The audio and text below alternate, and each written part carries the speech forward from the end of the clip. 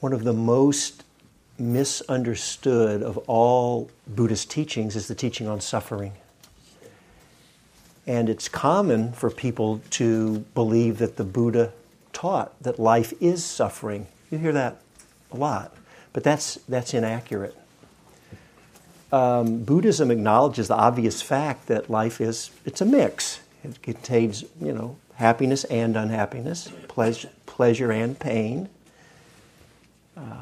Now, it's going to be the mix is going to be different for each of us. So if you're dealing with chronic pain or illness or depression, or you're going through financial hardship or a personal loss, whatever, you're going to be kind of leaning, there's going to be more of a predominance of the suffering than the happiness. But all of us know what suffering is, and all of us, have had moments of happiness. So it's a mix. Life's not suffering. And if, a perfect example, if any of you noticed those cookies, they're sold in the back here. I noticed them. I wanted one too, don't get me wrong. But so it wasn't renunciation, it was willpower. Those things, and they're huge, and they look good, they smell good, and they taste good.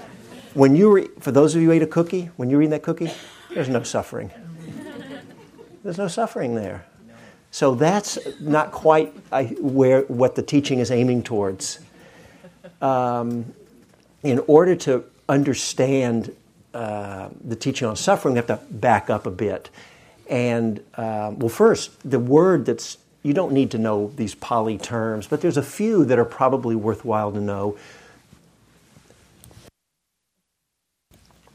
And one of them is the word that's translated as suffering, and it's dukkha, D-U-K-H-A. And I really feel that a better translation of that word would either be unreliable or unsatisfactory. And what do I mean by that?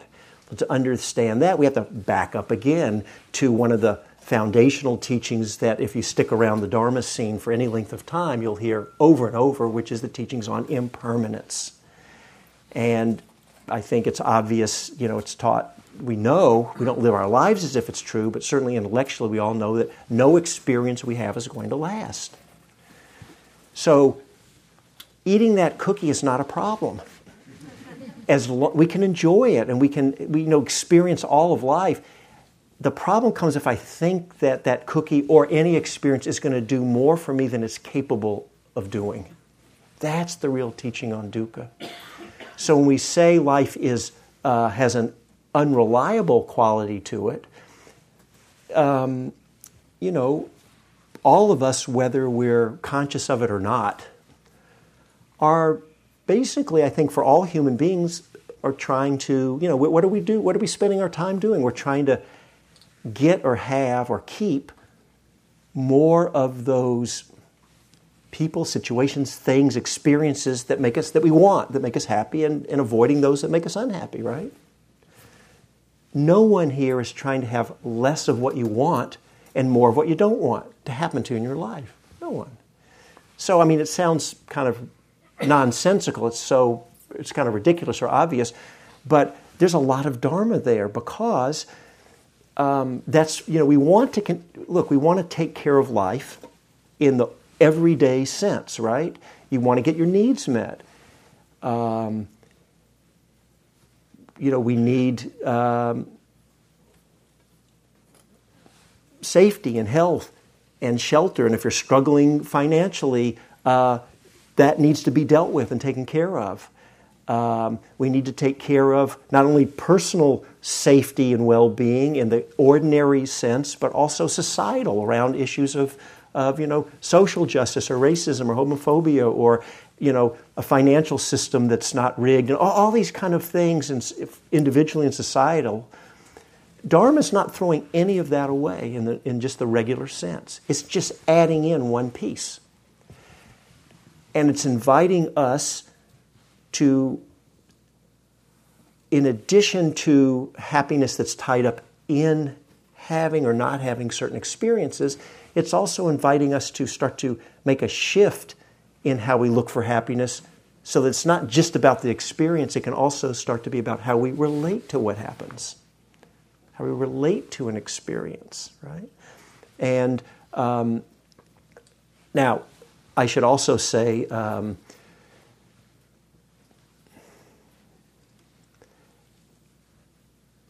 I'm hesitating to, well, I'm just going to say it. You know, in a way, it's a privilege to be able to, this isn't the main theme I want to talk about tonight, but I think it's kind of a privilege to be able to reflect in this way. So, for example, you think of what's big in the news these days. There's suffering all over the world. Pick one. The Syrian refugee crisis. I'm guessing if you're desperate enough that you're taking a boat across the Aegean Sea and risking your life to end up, who knows how it's going to work out there, you know, what that person needs, you know, you're not going to say to that person, well, what you need is to let go of clinging, right? It's disrespectful and it's not helpful. They need safety, right? And all that. So to be in a situation to reflect in these ways, I do think it's, in a way, it's a privilege to be there, and I don't take it for granted.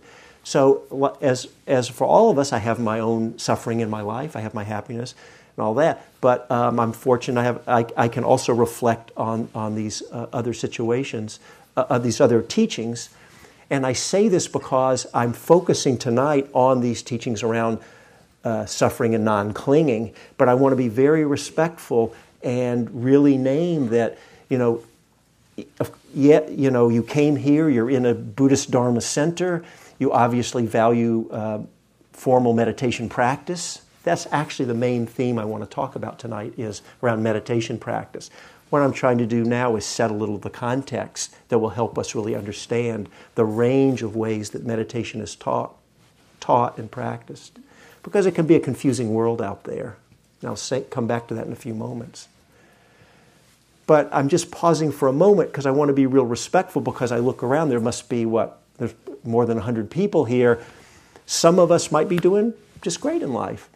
Statistically, some of us are not going to be doing, it's going to be hard. And we want to really acknowledge that that's important and real and needs to be, needs to be also addressed, in the appropriate way.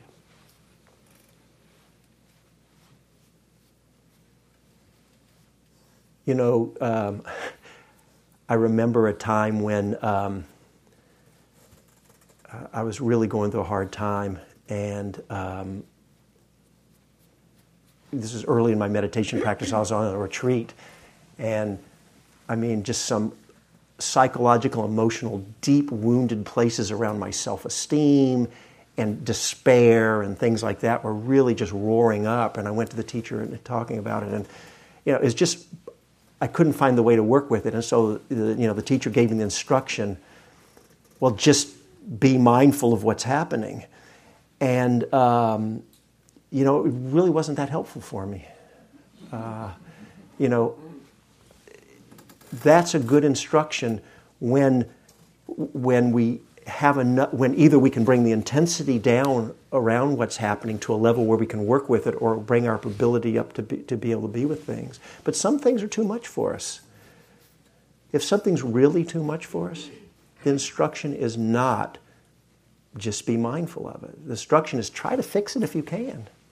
Because if a situation really is too much for us, really,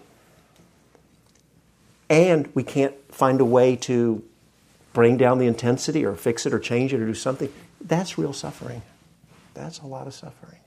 So we need a lot of compassion for ourselves, as for all of us. We'll have times like that as fellow sufferers. So I'm going to come back again and talk about this place of compassion for others, but also self-compassion is so important, I think foundational in here, right? But we want to be able to then take care of what we need to, but also learn to reflect around these teachings of impermanence and what is this dukkha, unreliable. Life's not always in our control. I was saying before that really I believe that just as human beings, it's not like criticizing, but I think that's what human beings do. We want to have more of what we want happen to us, more pleasant, and we want less unpleasant things to happen to us. And, but at the end of the day, what happens? Well, sometimes you get what you want. Sometimes you don't. And sometimes you get what you don't want.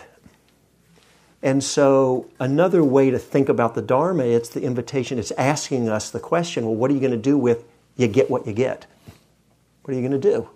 And this is this idea of learning to start to shift our relationship with what happens. So let's take care of ourselves, fix things when we can. It's the serenity prayer.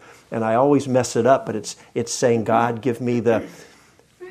Somebody help me out here. What is it? It's... Yeah. Right. Change the wisdom or serenity, things I cannot change. Right. Change the things I can, wisdom, know the difference. There's a lot of Dharma in there, right? Because things are constantly changing, right? The teaching really is talked about. It's sometimes summarized as a liberation through non-clinging. Then, because things are changing, because no experience is going to last. If I'm holding on to things, if I'm clinging, if I think it has to be some way, that's when the word suffering, that is suffering then. If I can learn to be more in harmony with the changing flow of life, it doesn't mean I stop trying to influence the course of things. But then moment by moment, as you get what you get, if I can learn to be more in harmony with that, we don't suffer so much, right? So this liberation through non-clinging is really getting down to the heart of things.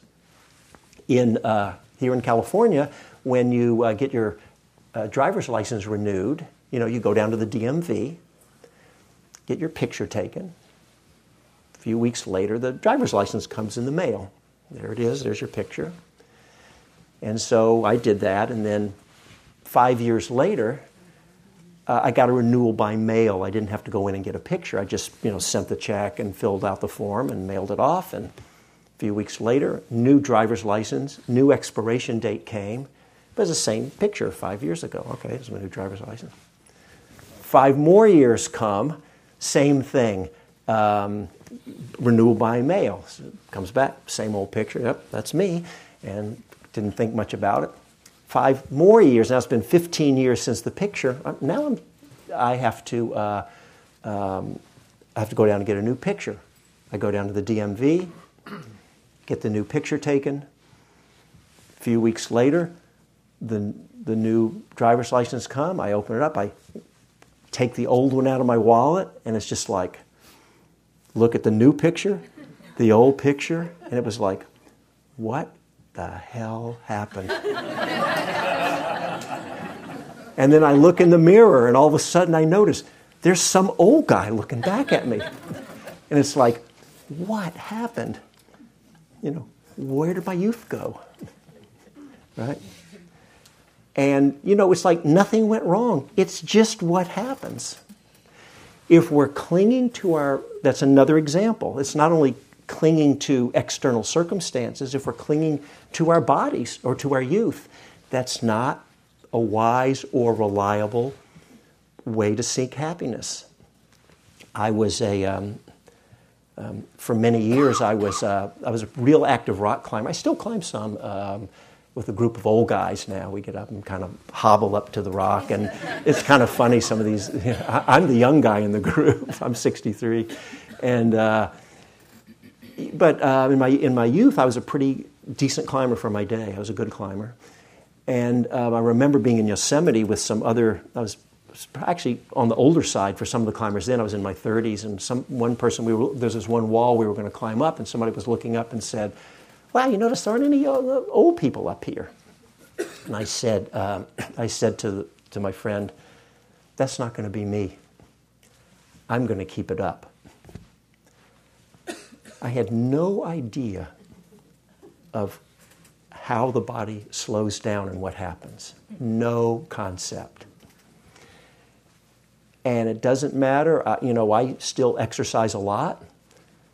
and I eat organic vegetables, and I meditate, so I have stress reduction and all that, and it's just like, I couldn't know. And I see there's a wide range of ages here. Some of you know exactly what I'm talking about, and some of you are going to find out.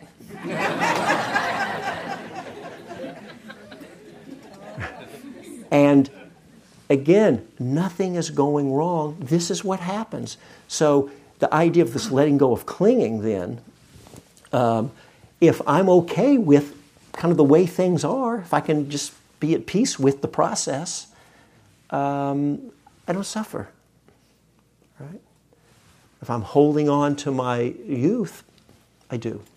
So this idea, when we hear these teachings and we might think, okay, I get this. I think I'm signing up for that. This liberation through non-clinging, it sounds like a good idea. And maybe it's kind of there's some wisdom there, and I should listen to that and follow that. And then what will happen is, in case you haven't noticed this, it won't take long before you'll find all the ways where you cannot let go. You might be able to live with a quiet mind, an open heart, and then all it takes is the right cause and condition to come together, and you're hooked right back again, and you don't even know it till you wake up out of the trance of what's happening. Right? This is the reason why we need some training, some mind training. This is really the place for the meditation. Right? We need to train our minds to more fully be able to let go. We need to train our hearts to be able to stay open and not close off to situations and people in a wider range of circumstances. I have an aspiration, a sincere, real aspiration, that my heart never closes off, ever, period. I take that really seriously. And I have a lot of opportunities to see where there's more work to be done. Right? More work to be done. I can go sit a retreat or meditate at home, and I'm just, radiating love for all beings. Then I get in my car and I drive home, and I actually encounter actual beings, and all of a sudden, maybe not always so easy, those pesky people, right, who are annoying me or whatever. So, and I like to hold it with that spirit of when I see a place where my heart does close off, I like to hold it with that spirit of, that was actually a gift. Given that that's one of my aspirations, you may have similar, or maybe you'll have your own aspirations. Right? But whatever it is for us, when then something comes and we get caught or hooked or fall away from, we're not actualizing it in the moment. Right? Maybe I'm in ill will rather than a heart of love. I would rather see the potential for that to happen than not. So it's actually doing me a favor. It's kind of unmasking a potential there that maybe I hadn't seen. You don't have to go looking for these things. These situations, they'll find you, right? So, but in order to see that more clearly, this is another piece of the mental training. So we want to learn how to let go, learn how to keep our hearts open. When they do close, we want to have more skill in not faking it, but actually letting go and staying open in the present. And the other thing is we want to be able to see what's going on in our minds on ever subtler levels, so that we really do see when we on subtler and subtler levels when we get caught. And we also see on subtler levels when we really are resting in the stream of non-clinging. Right? So these are some of the reasons from a Dharma perspective why the mental training, the meditation can help us. So what I want to do with the rest of the time here is say a little bit about some of the foundational elements. Meditation is taught and practiced in many, many ways. Some of the foundational elements that go into meditation, and then they're combined in different ways. And then talk about some different branches of the meditation family and try to, some of you may have a lot of clarity, but for some people there can be a lot of confusion. As a matter of fact, that's what I was addressing in my book there, about what's concentration, what's insight, mindfulness, how these fit together, the different ways they're taught in practice. And then I hope we'll have a little time open it up for the group for discussion also. That's the intention for the rest of the evening. So there are several, I'll offer what I think are maybe 3 or 4 foundational building blocks for meditation practice in all its various forms. The first one I'll offer is, which I think is the most foundational and important, is self-compassion. And this isn't the Buddha, this is just my own take on it. You'll sometimes hear it's said that what is foundational for Dharma practice is there's this word in Pali, sila, S-I-L-A, sila, which is often translated as virtue, morality, sometimes ethical behavior. You'll sometimes hear talk about what's called the precepts. There's a list of guidelines to help us to live by. Non-harming, non-stealing, not creating suffering around sexuality, wise speech, not abusing intoxicants, these kind of things. So it's ethical or living from a place of virtue. And that is foundational, but I actually feel like self-compassion is even more basic than that. Because we can all find ways to be hard on ourselves. Some of us, more than others. And it can be so easy to tear ourselves down and find everything that's wrong with us and think that's the whole picture and not see all that's right and good. And even when we undertake something that's as wholesome and good, and I like the word beautiful, as to live from a place of virtue. I happen to like the word virtue a lot, but from ethics or morality with the precepts. That's a beautiful thing, and then we go undertake it.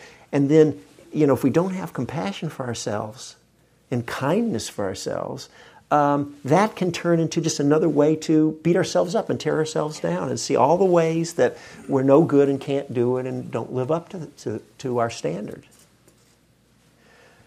Every one of us is a mix of what I would call wholesome and unwholesome forces, impulses and motivations. By definition, until we're all Buddhas ourselves, there are still places of greed, hatred, and delusion in our minds, or the potential seeds of that. So you're not doing anything wrong when negativity arises in you, or some difficulty, or you screw up and cause suffering or in a situation for yourself or for others. Right? That's what we're working on. And in fact, people sometimes will judge themselves by how well or poorly they think they're showing up in life or in certain situations. But I think that's a mistaken way to judge ourselves. First of all, there's another Pali term, manas, conceit. And this is very interesting. The Buddha said, if you think you're better than someone, that's conceit. We can all relate to that. And he goes on, if you think you're less than someone, it's conceit. And if you think you're equal to someone, it's conceit. That's pretty interesting, this word manas. Well, what's he talking about? He's talking about this self-absorbed way of, always judging and compare how I'm standing up. I'm standing in relationship to others. That's what he's talking about. Which is not helpful, right? And it just creates suffering. If we bring wise discernment to ourselves, what we see is that we're a mix. And if we're going to judge ourselves, Buddha suggests, I'm not saying not having wise discernment, but if we're judging ourselves in kind of the unhelpful way, if you're going to do it anyway, I would like to propose that a more accurate way to do it And a more helpful yardstick to measure yourself by is not by how well or poorly you judge yourself to be showing up, but by your intention. By your intentions. That speaks about what's more deeply true about you, about every one of us.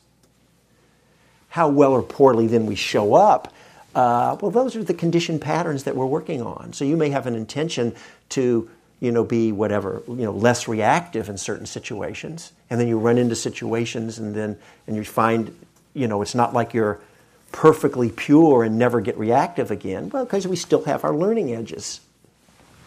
But you haven't, even when that happens, your good, sincere intentions didn't fall away, right? If I find that my heart is closing off in a situation, I haven't lost my beautiful aspiration. It's still there, right? I just got caught in the moment. That's what we're working on. So, holding ourselves with self-compassion and kindness, I think, is so important and foundational. And that could be a person's whole practice, is to learn how to do that. We may not know how to be kind to ourselves, but we can just start with the wish or the intention to want to try to deepen it in some way. That's enough. And we'll find our way through and it will grow. So I think that's foundational. So self-compassion, we could say kindness for ourselves.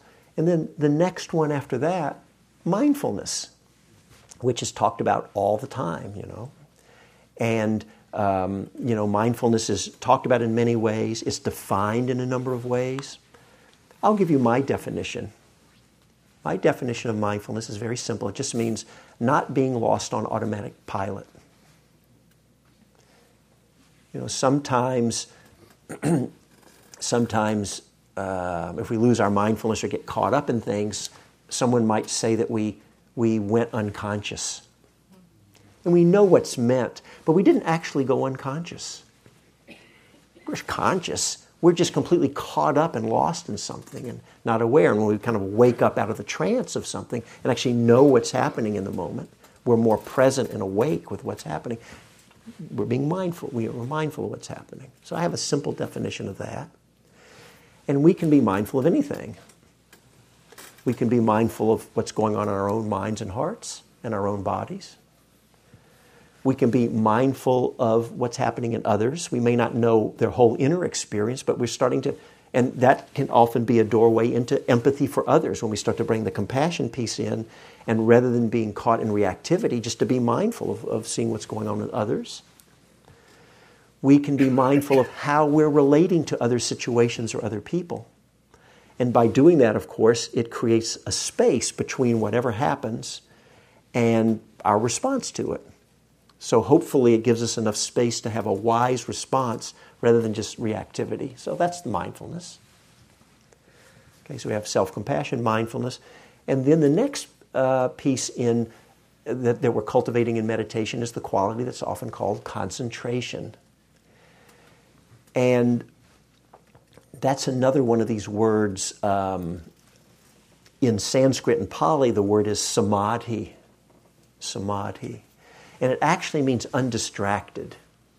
But when people say I don't personally like the word concentration because it has so many connotations. But it basically means our minds become, rather than being jumping all over the place and scattered, we're actually really present and steady, right? And we can really be more still and present, less distracted. Right? And we cultivate concentration by using the power of mindfulness in a particular way. So, for example, I was talking about, tonight I offered a few little instructions on, it's really called mindfulness of breathing. That was using our mindfulness to connect with your breathing. That's just one of many practices. And I meant to say this earlier, that breath meditation is not the best practice for everyone. For many people, it's a good practice. But there are people for whom nothing's wrong. It's just, I could name various reasons why it's not a good practice. And there's many, many other practices. I won't go into them here. Come talk to me if you're interested, or talk to other teachers. They're work just as well. You can be mindfulness of sounds. Anyway, a lot of different practices. But by turning our mindfulness over and over back towards, say, for example, connecting with our breathing, we're training the mind to learn the concentration strengthening, to learn how to be more steady. It's a steadying of the mind, an undistractedness of the mind. The mind comes to stillness, right? And I don't have time to go into a lot of detail, but let me just say that it's a big world about concentration. It's not just one way. Concentration manifests and unfolds and progresses in many, many different ways. It's not just one way. And a lot of experiences start to happen. You drop more deeply into your meditation. Concentration's deepened. And you can feel very pleasant feelings happen. Energies can move in your body. You can feel spacious, calm, peaceful. Some people hear sounds, see lights. A lot of things can happen, and usually very pleasant. Not always, but mostly. And so, and not only is the experience of the samadhi, of the concentration, highly individual, but the techniques that people teach in order to cultivate the concentration, it's just a big world out there.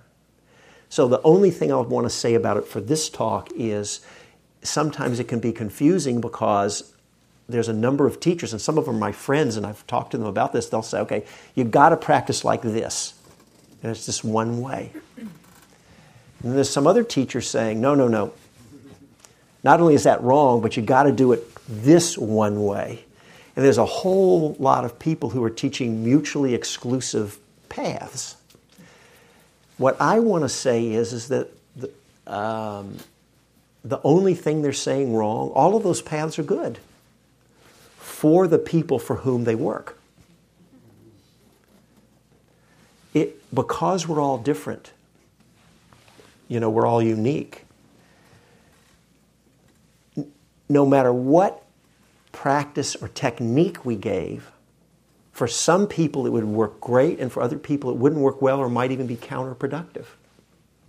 So that's good news, because what it means is there's not just one way out there. We've got to find the right way. It's not true. The reason there's so many paths out there is because great masters have followed that path. It's really worked for them. And so that's what they're teaching. And the only mistake that happens is they think, well, this clearly was powerful and it worked, and they don't understand that there's people who have also practiced in other paths and ways that have worked for them. It's not just one way. And even if we all did exactly the same practice here, it would unfold differently for all of us. So what we want to be interested in is what of all these different paths and techniques are we drawn to, are we getting benefit from? What works best for us? And again, I don't have time to go into a lot of details just on the realm of concentration. If you're interested, I'm going to do a day long here on that topic, on bringing mindfulness, concentration, insight together as one path. And sometime in the spring here, and you come for that, or read other people's books, mine, whatever, and you can start to learn about this big world. So we've got the self-compassion, we cultivate mindfulness, we direct our mindfulness skillfully in a way that helps strengthen the concentration, and then that's the quality of clarity. What happens when our minds become more concentrated? We have a level, our perception, our experiencing, our knowing and sensing is on a whole other level. And a way that I sometimes say it, actually either of these images work. You could say it's turning the mind into a Hubble telescope or an electron microscope. I think either image works. And it's just amazing because now we're perceiving on whole other levels. It's that quality of mind then we can turn to the last foundational element I want to bring in, which is insight. Right? And so insight is also talked about in a lot of ways. Again, I don't have time to go into it in depth. It's another big world. But the way I define insight is it's any understanding or perception or something we know or just come to realize that supports the liberation through non-clinging. I would call that insight. There are traditional, classic ways that insight is said to unfold. You're supposed to have, these deep insights into impermanence and into dukkha, this suffering, and into no self. And I'm just sort of naming those without defining them. And I realize that just because of time. They tend to come more out of, in general, sort of the understanding is they come more out of deep meditative states. Those may not be the most important insights. How about all the times when you sit to meditate and you don't have the support and the ally to support you of the concentration, and you're having a hard time? The mistake that happens is that we sometimes think, oh, the meditation's going wrong, it's falling apart. But it's not. It's just what's happening in the moment. That's an important time. We don't want to miss the opportunities that it has to offer us for learning how to be with something unpleasant and to let go of our suffering around knee pain or heartache or whatever it is.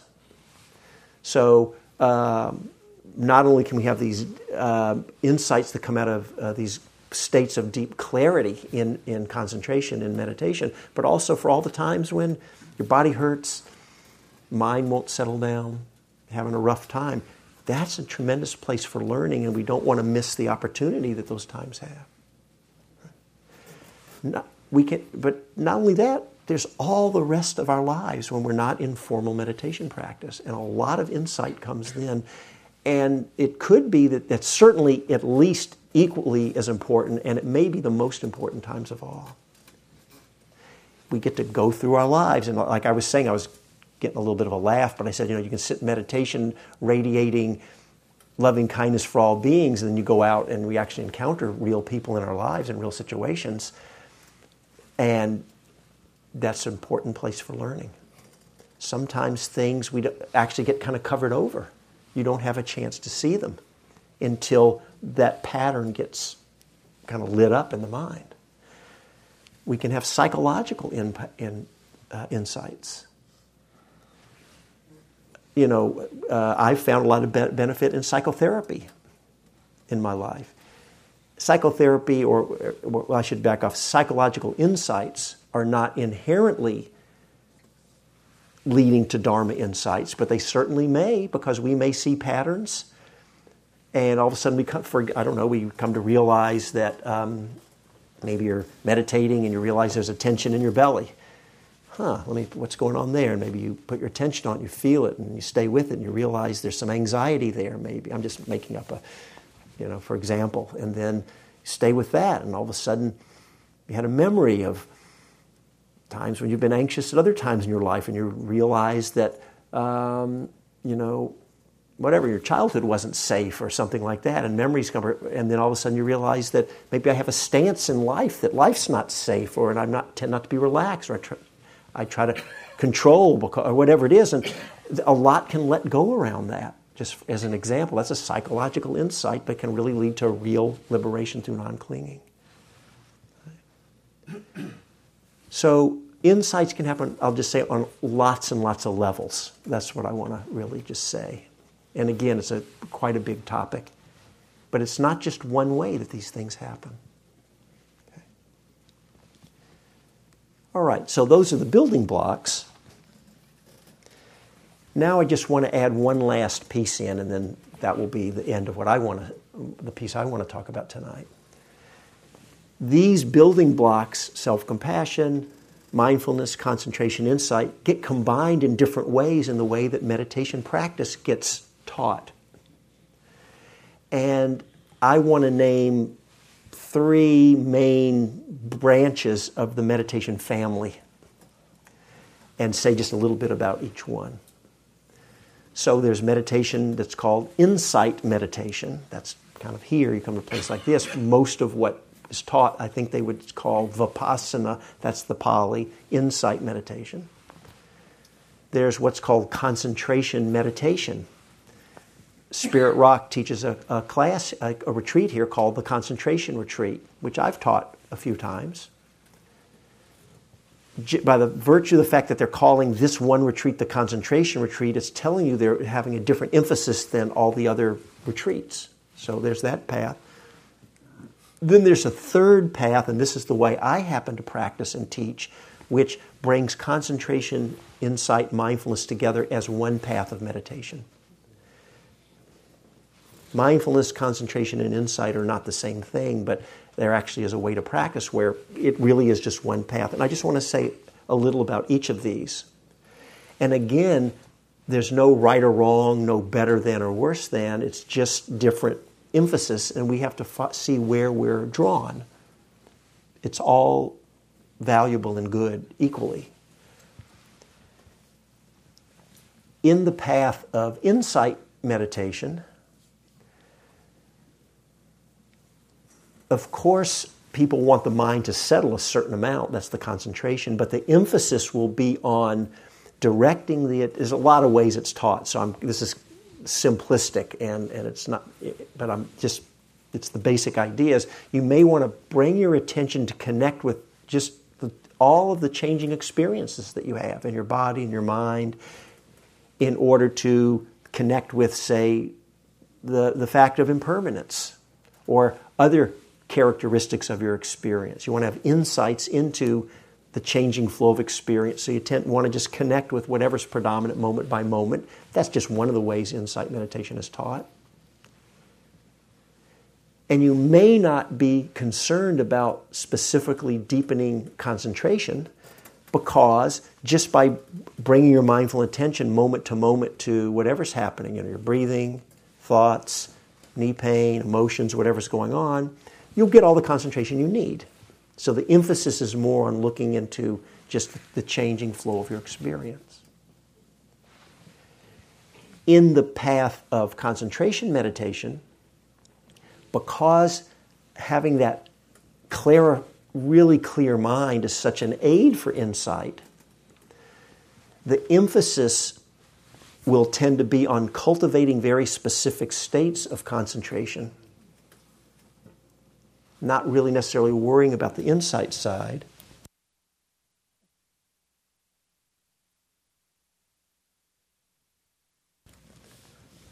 And taking concentration actually quite far. Sometimes you'll hear this term jhana. Don't worry if you don't know what that is, but it's these very deep states of concentration, and that's a big world too. How jhana is defined, it's not just one way. Practices that lead to jhana is not just one way. And then people practicing in this style may only turn their awareness to insight meditation when they have only after having attained a pretty high degree of concentration, because they see that it's very valuable than the insights. That's where what they see is helpful. The insights come on deeper levels because you can really kind of penetrate deeper and more subtly into your experience. In the path, by the way, there's another path that I didn't really bring that could be a separate path, and that's these heart paths like metta, loving kindness meditations, and compassion, which is a whole family also. And that can be seen as a separate path, although I'm not separating it out here because I want to bring the heart practices into all the ways I'm talking and integrate them in. For example, talking about the self-compassion and kindness to ourselves. So I just wanted to name that if you want to separate that out as another branch in the meditation family, that's fine too.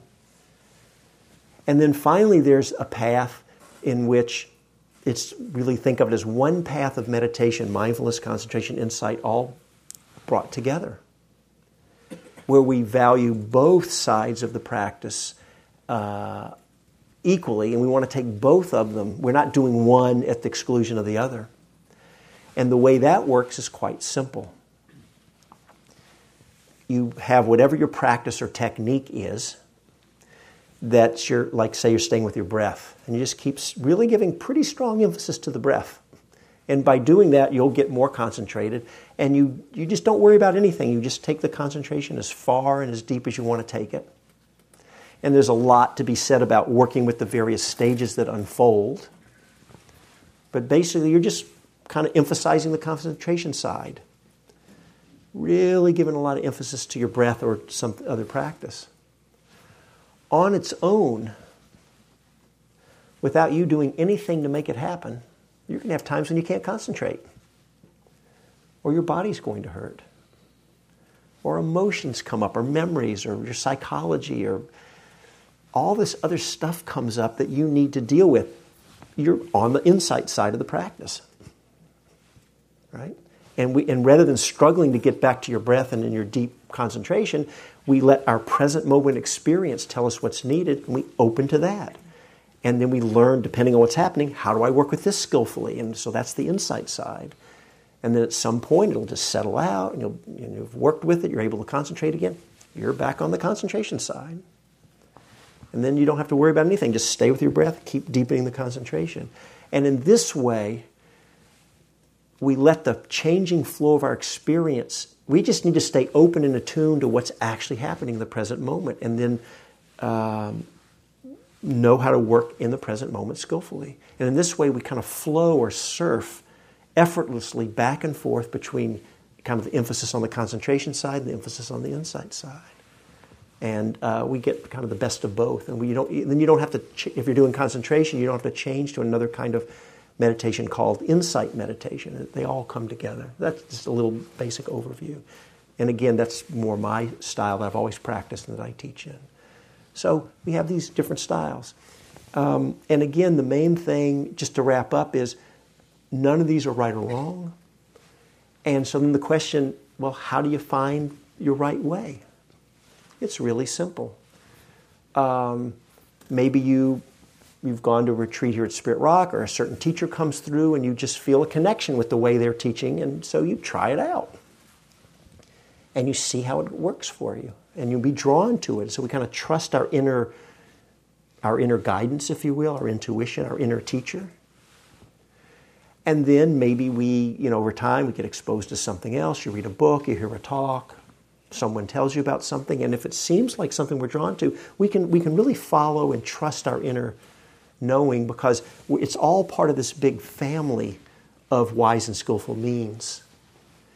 And we can relax into it and just trust the Dharma. It really does. It's kind of a cliche. The Dharma knows how to unfold and will reveal what we need when we need it. But I think that's really true. And then all we have to do is just be as honest as we can to look to the results of what our practice is. And if something's working, we stick with it. If it's not working, we have to be willing just to let it go, and that's okay. And we also have to not worry about, we can't see our own blind spots. By definition, that's why they're called a blind spot. So you don't worry about that. You only have to see what you can see. So I'll end with this quote that I love by an author. What was his name? E.L. Doctorow. And he talked about writing a novel, but I'm going to substitute in, for writing a novel, I'm going to substitute in Dharma practice, because the image works beautifully. Dharma practice is like driving a car at night. You can only see as far as the headlights, but you can complete a journey of 1,000 miles that way. And so we only have to be able to know and see what we can see. And it's enough. And just based on that, we make our best judgment to move forward in any aspect of life. And now we've moved forward, we'll be able to see a little further. And we see more. And sometimes what we see is, oh, don't go in the direction I was just going into. There's a wall ahead, stop. Okay, but that was informing us. Even if we went down, took a wrong turn, it's all right. Because your good intention is what's going to guide you. As long as you stay in touch with your intention towards what's good and wholesome, and again, I like the word beautiful, not really a traditional Buddhist way to talk about it, but I like the word. Right? And so it may be helpful every day, perhaps, to spend time reflecting on your own good intentions And then just do the best you can to live as attuned with them as you can. And I think that's really all we need. So thank you for your kind attention. I appreciate it. We have about 10 minutes. And so we can open up now. If anybody, if you have a comment, it's fine. If you have a question, we will respect the time and end on time at in 9:15. But anyone? I think someone. Are you going to bring a mic around? Is that going to happen? There's a couple of them. Yeah. So just.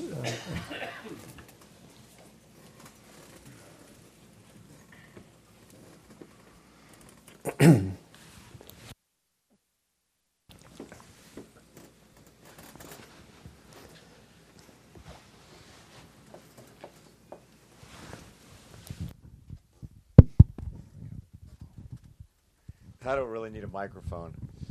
So thank you, Richard. That was a good talk. The thing that struck me was, I'm Christian. The thing that struck me the most was when you talked about your driver's license picture and how 15 years went by and all of a sudden there was an old guy looking back at you in the mirror. And the thing about it is and it's only gotten worse since then. I know, right? And the thing about it is that nobody really tells you when you're younger what's going to happen. Like your parents don't tell you. There's no social rule like normally you say, okay, well, you get married, you have kids, you have a job. No one actually says, yeah, you're going to have diminished physical ability and you have to change your diet and you're going to have less diminished appetite and all these weird things start happening. No clue. But actually, maybe that's true. For me, I kind of think, of course, everybody's talking about it all the time. The part they don't add in is they say it and then it's like, no, really. No, really. So I think it's important that the elders of our community, which we're becoming, right, like it or not, transmit the knowledge to the younger members of the community that you should be mentally prepared so that you don't get down on yourself. Right? That's kind of the whole point of your talk in a way, is that have compassion for yourself. But I really wanted to address the idea of intentions because there's a Christian saying the road to hell is paved with good intentions. And I notice sometimes when I have a good intention that it doesn't work out, then people judge me and say I was doing something wrong. And so I feel like intentions are a two-edged sword. And I guess your message, if I'm trying to reiterate so it's clear in my mind, is that if you have a good intention and something doesn't quite work out, and people are judging you, saying you didn't have good, your intentions weren't good, do you have to somehow bring insight to that? That's kind of, I'm not quite sure. Yeah, I guess I would tend to say it in a little bit a different way than that.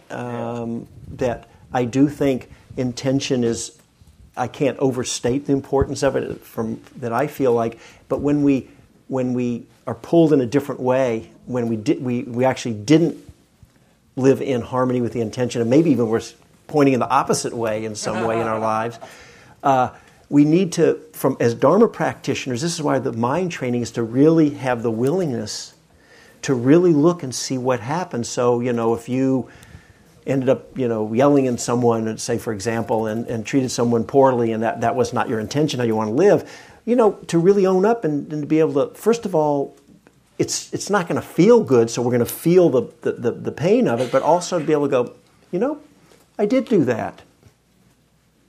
You're right. Just own it. But be honest with yourself. Be honest, but also then look to just maybe we have to see it. It just depends. Maybe that's enough, or maybe we need to spend a little time kind of, well, what happened then? Oh, yes, this is an old pattern, and I got hooked in this old pattern. So then we can look more closely, hopefully loosen it. So we just we do the best we can. That's really all I know to say. But this thing, the road to hell is paved with good intentions. I understand what it's saying, but I just think it's too simplistic. Anyway. Thank you. Yes, please. Thanks. I was really moved by what you had to say. What would you suggest to someone who's been dealing with chronic illness for like 20 years and who deals with suffering on a daily basis and who's also suffering with an addiction?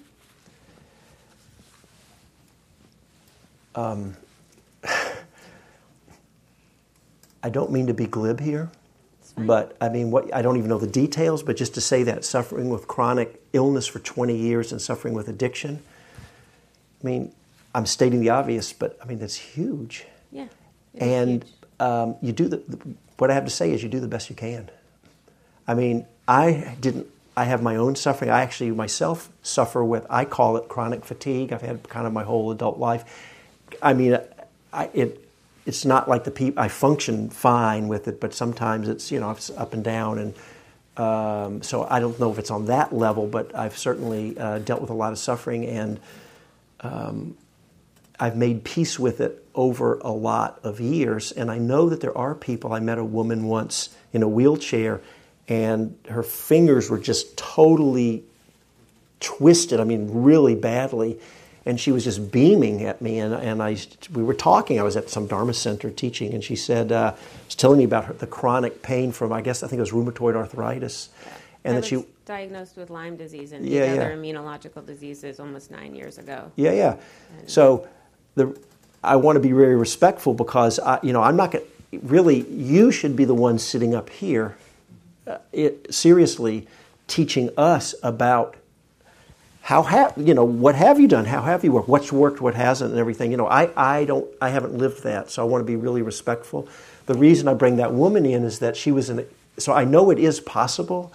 She told me that I said to her, "Well, are you in pain right now?" And she said, "Yeah, I'm never out of actually pretty strong pain on the level of 1 to 10. It was up there." Mm-hmm. And I said, "Well, you look happy." And she says she never would have chosen that fire to go through. And of course, she's been through hell, and it just beat the heck out of her for years. But somehow it's because there was no way. It's like I used to teach in prison for many years, and I remember talking to one guy. He was doing life without the possibility of parole. We were talking about, he says, some of these other guys here, they're here for however many years, but at some point they know they're going out. He says, for me, I can't skate by. Whatever happens, I have to go through it, because there's no way out. And it forced him, and he said he's come to this place of great peace. And so I know that people do it, and at the same time, I think they did it with a lot of struggle and great suffering. And also, I want to say, I don't know how many people have gotten to that kind of place when you're really dealing with this kind of stuff. This is where, we talk about the rubber hitting the road. Yes. And so I just want to kind of be respectful and bow and say that that's when we need a lot of compassion, from when it's a lot of suffering.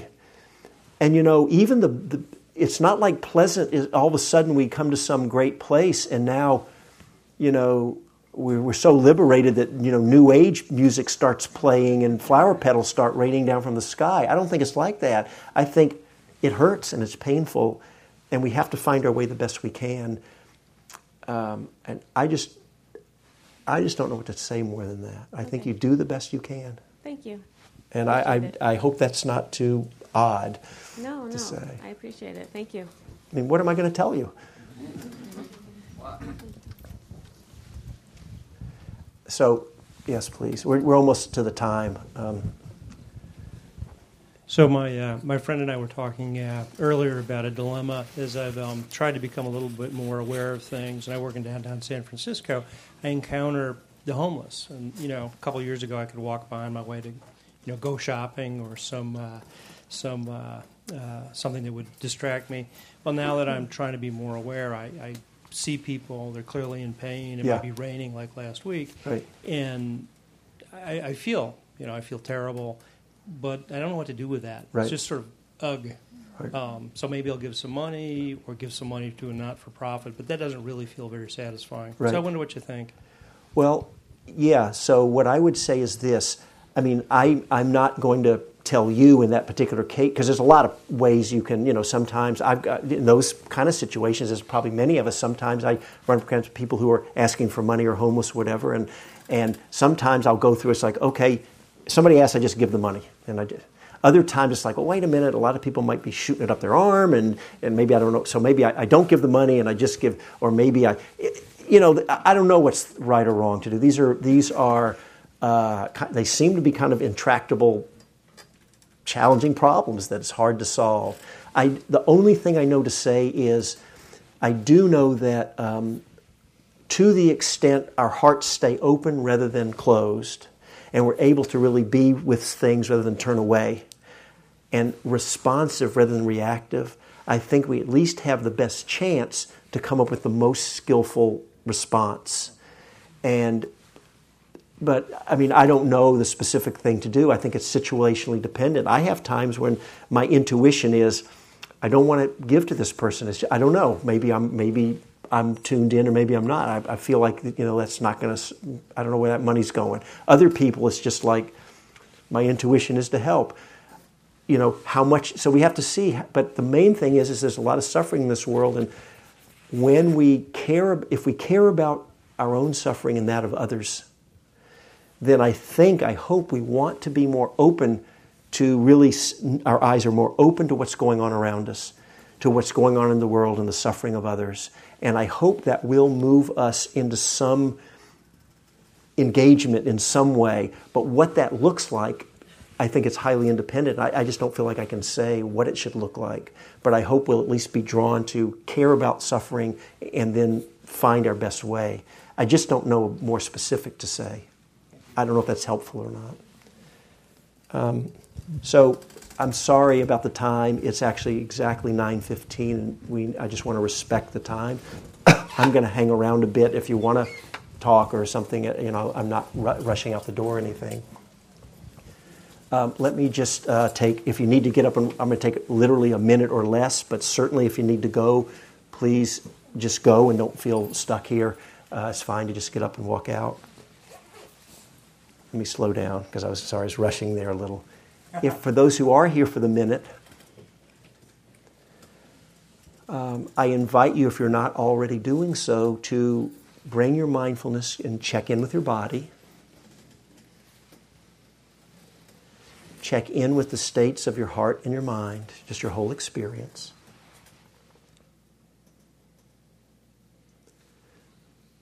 And I invite you to notice not only what's happening with the experience, but how are you relating with whatever's happening?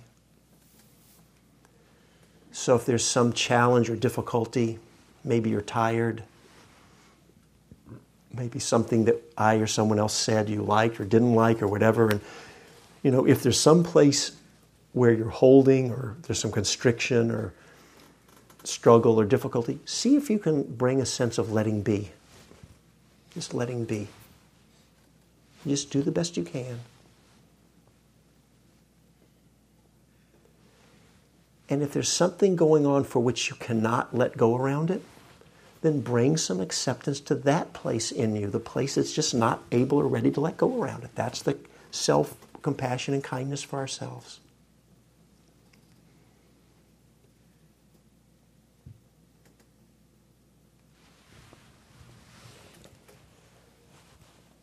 May our wholesome, good, beautiful intentions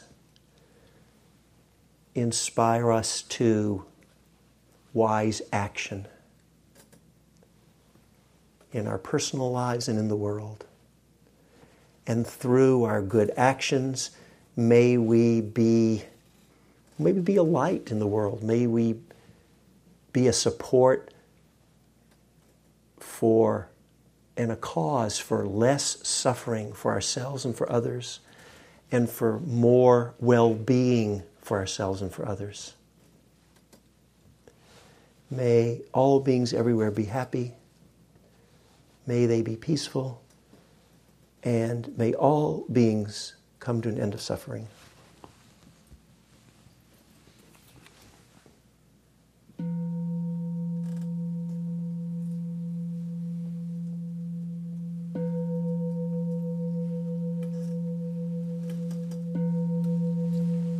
So thank you all. I appreciate letting me come and be with you this evening. And by the way, I did forget to mention, if any of you are in the East Bay, our organization is called METTA, 2 T's, METTA, Metta Dharma Foundation. We meet on Wednesday nights. You're welcome to come join us. Or you can just look up my name, Richard Shankman, and find us that way. So please enjoy your evening, everyone.